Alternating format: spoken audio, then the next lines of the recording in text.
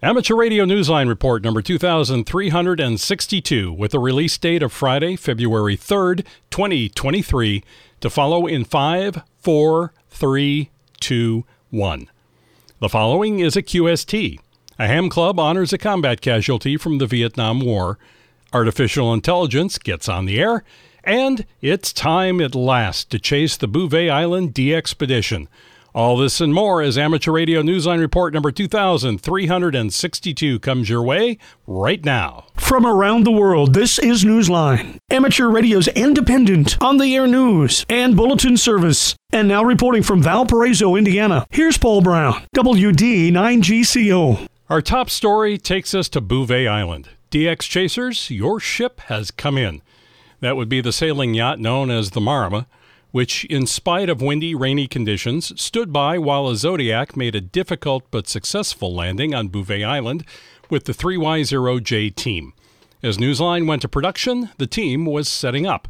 Now it's time to start listening for signals from the second most wanted DXCC entity.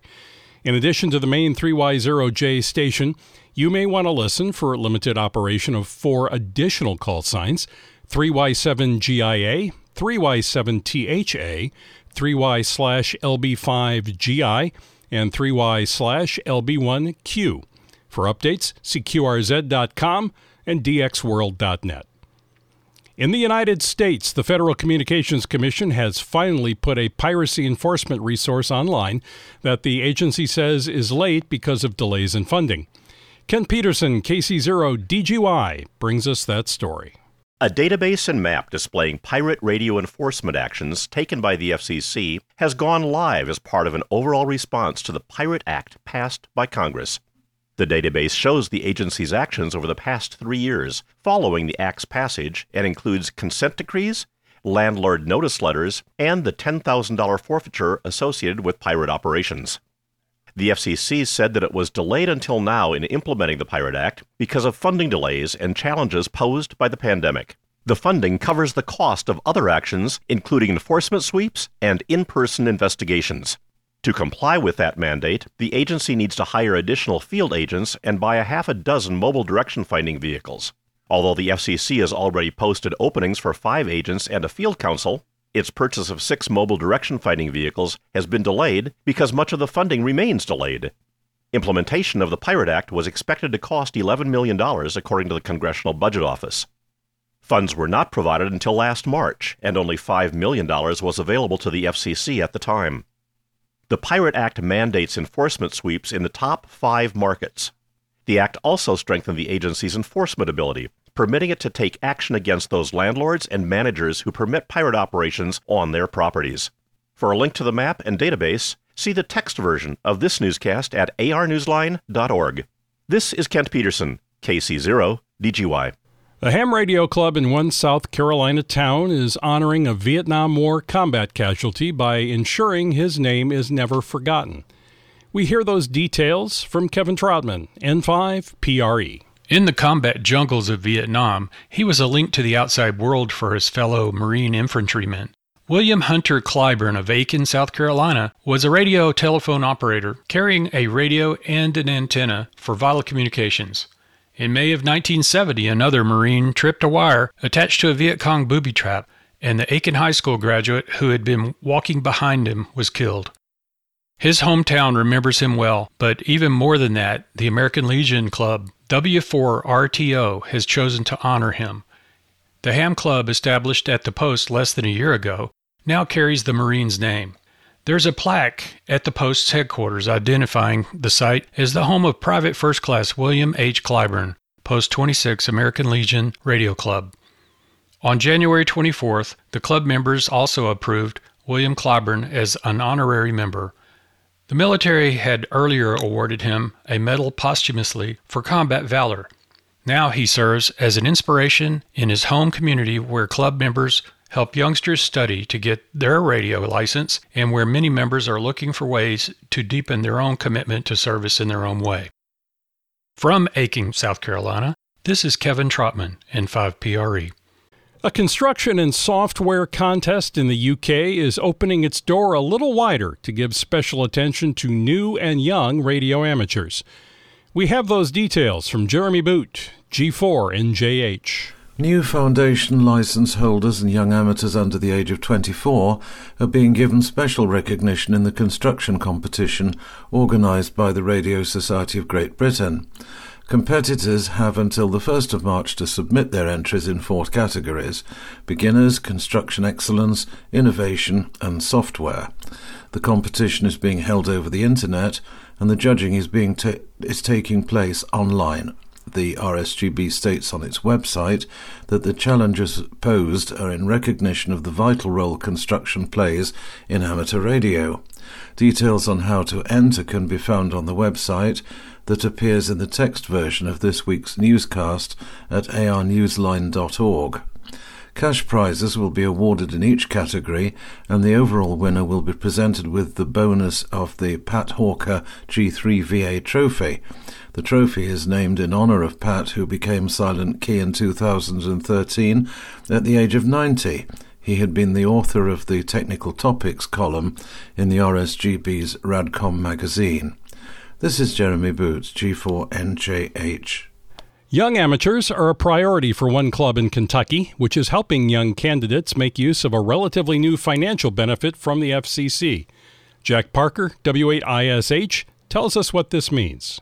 One amateur radio club in Kentucky is making full use of an FCC measure that helps cover costs for amateur radio candidates under the age of 18. The Paducah Amateur Radio Association is encouraging local youngsters between 8 and 13 to join the club's program, which it calls Pre-Teen Talkers. The goal is to help them take the FCC licensing exam and get on the air. Last April, the FCC and the American Radio Relay League announced a negotiated agreement permitting volunteer examiners at amateur radio clubs to waive the $35 license fee for applicants under the age of 18 and to reduce the $15 ham radio testing fee to $5. Club Secretary Michael Durr, KN4TIP, told local TV station WPSD that those who pass the entry-level technician exam will become eligible for a free handheld radio to be given to them by the club. This is Jack Parker, W8ISH. In the Texas amateur radio community and beyond, hams are grieving the loss of an influential colleague of many talents. Professor Emeritus of Linguistics, country and bluegrass radio host, recording artist and performer, and, not least of all, active radio amateur. Rodney Moog, W5NDS, was a rag chewer and a popular presence on 10 meters and elsewhere. He became a Silent Key on Thursday, January 19th, at his home in Austin, Texas. Born with juvenile glaucoma, he became blind at the age of 7. He was first licensed in 1951 as W2KUV when he was a 14-year-old student at the New York State School for the Blind. Rod operated almost exclusively on AM and CW for more than 10 years before expanding into other modes. According to his bio in the Quarter Century Wireless Association webpage, he was the only active ham in his high school ham club, and he continued being active even into college. He remained an active ham throughout most of his 86 years. His talent in music and his academic work in linguistics took him to many places around the world, either touring as a musician or studying languages. In the late 1970s, while teaching at the University of the South Pacific in Fiji, he operated as 3D2RM. He was a former vice president of the Austin Amateur Radio Club, a longtime member of the Texas VHF FM Society, and a life member of the ARRL and the QCWA. Time for you to identify your station. We are the Amateur Radio Newsline, heard on bulletin stations around the world, including the K3ALG repeater in Palmerton, Pennsylvania, on Sundays at 4:30 p.m. local time.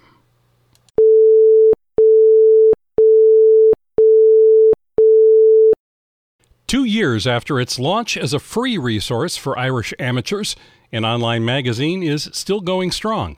Jeremy Boot, G4NJH, tells us about it. The only free monthly amateur radio e-magazine in Ireland is preparing to mark its second year of publication. The Connacht Regional News magazine is seen as the voice of ham radio experimenters, innovators and homebrew builders. It has gained a following in Europe, the United States and a number of Pacific nations. The latest edition features a worldwide news roundup, as well as articles about various antennas, the 5 MHz band, and awards from the National Radio Society of Ireland. A number of clubs have also written updates on their activities, from fundraising, walks to annual general meetings. The editor, Steve Wright, EI5DD, told Newsline that the goal from the start has been to promote radio activities by various clubs and societies from both sides of the border in Ireland. The independent publication also reports on the Irish Radio Transmitter Society and the NRSI, the two national societies in Ireland. Steve told Newsline that the magazine is distributed free and it's easy to access from the QRZ.com page of EI0CL or EI5DD. It also appears on the Galway VHF Group blog and on the magazine's own Facebook page. Best of all, over the last 2 years, the magazine has grown from a 6-page publication in its earliest days to a full 30-page offering. This is Jeremy Bucci for NJH.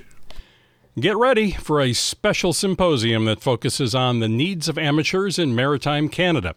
Andy Morrison, K9AWM, helps us take a look at what's in store. Planning is getting underway for organizers of this year's Symposium for Maritime Amateur Radio Technology, which is being hosted by the Westcombe Amateur Radio Club in Nova Scotia on May 6th. Ham clubs throughout Nova Scotia, New Brunswick, Prince Edward Island, and elsewhere play an active role in this annual event, which features a series of 1-hour classes throughout the day and a variety of social gatherings.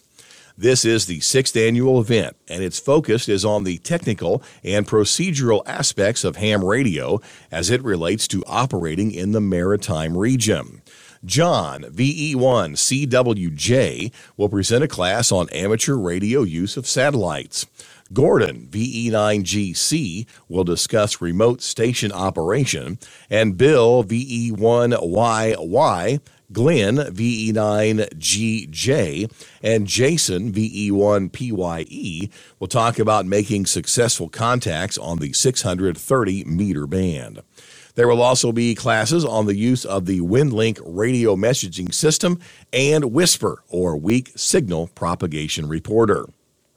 Additional details about the event, known as SMART23, can be found on the website that appears in this week's text version of the newscast at arnewsline.org. This is Andy Morrison, K9AWM. If you want to work a DXpedition that isn't quite so remote as Bouvet Island, this story from John Williams, VK4JJW, might interest you. DX chasers who have their calendars marked for the Vanuatu DXpedition in December 2024 need to turn their calendar pages back by 2 months.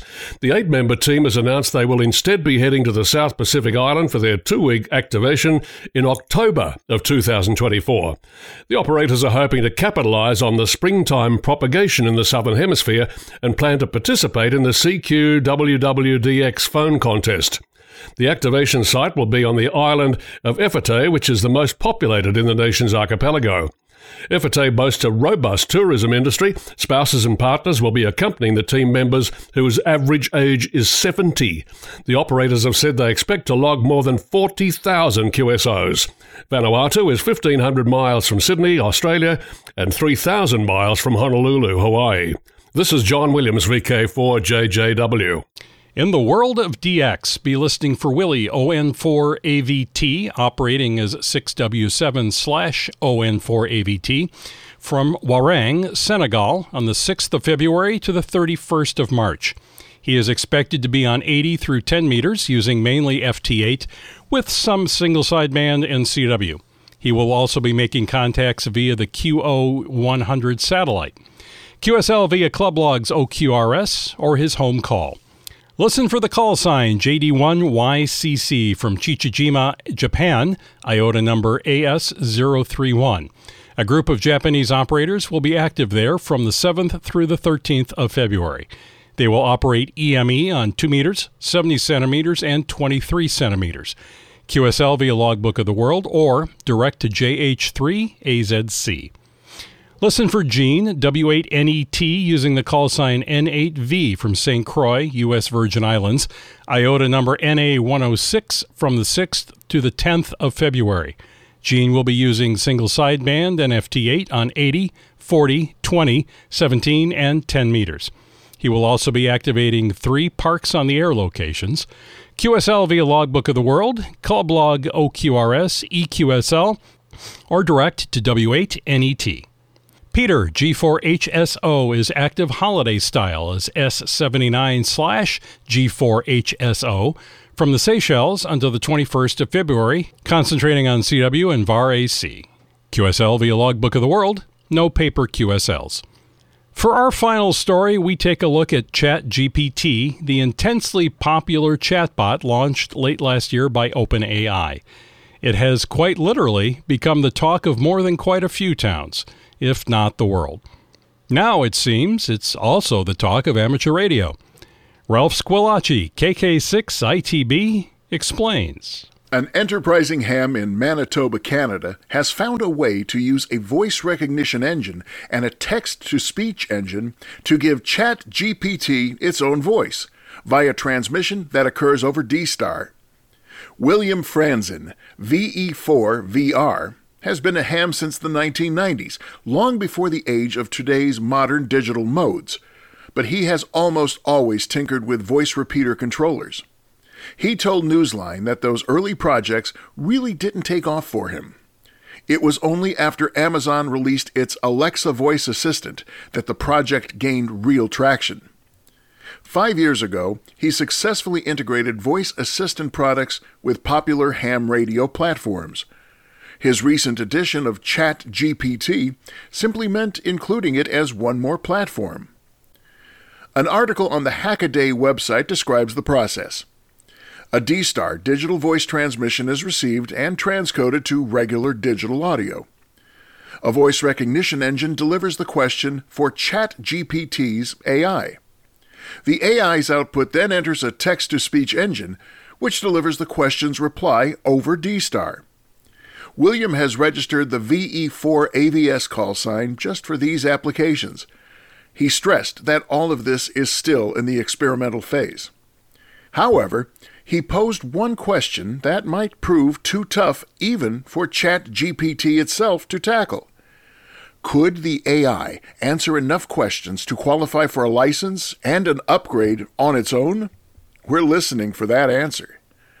This is Ralph Squillace, KK6ITB.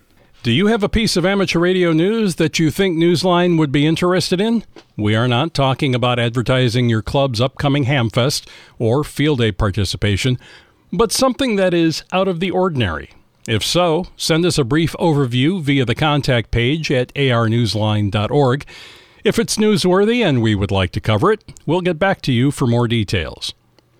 With thanks to Amateur Radio Weekly, Amateur Radio Digital Communications, the ARRL, Austin Chronicle, CQ Magazine, David Behar, K7DB, Eddie Misowitz, KB3YRU, the FCC, 425DX News, Hackaday, John VE1CWJ, the Quarter Century Wireless Association, Radio World, shortwaveradio.de, Steve Wright, EI5DD, William Franzen, VE4VR, the Wireless Institute of America, WPSD Local 6, and you, our listeners. That's all from the Amateur Radio Newsline. We remind our listeners that Amateur Radio Newsline is an all-volunteer, nonprofit organization that does incur expenses for its continued operation. If you wish to support us, please visit our website at arnewsline.org and know that we appreciate you all.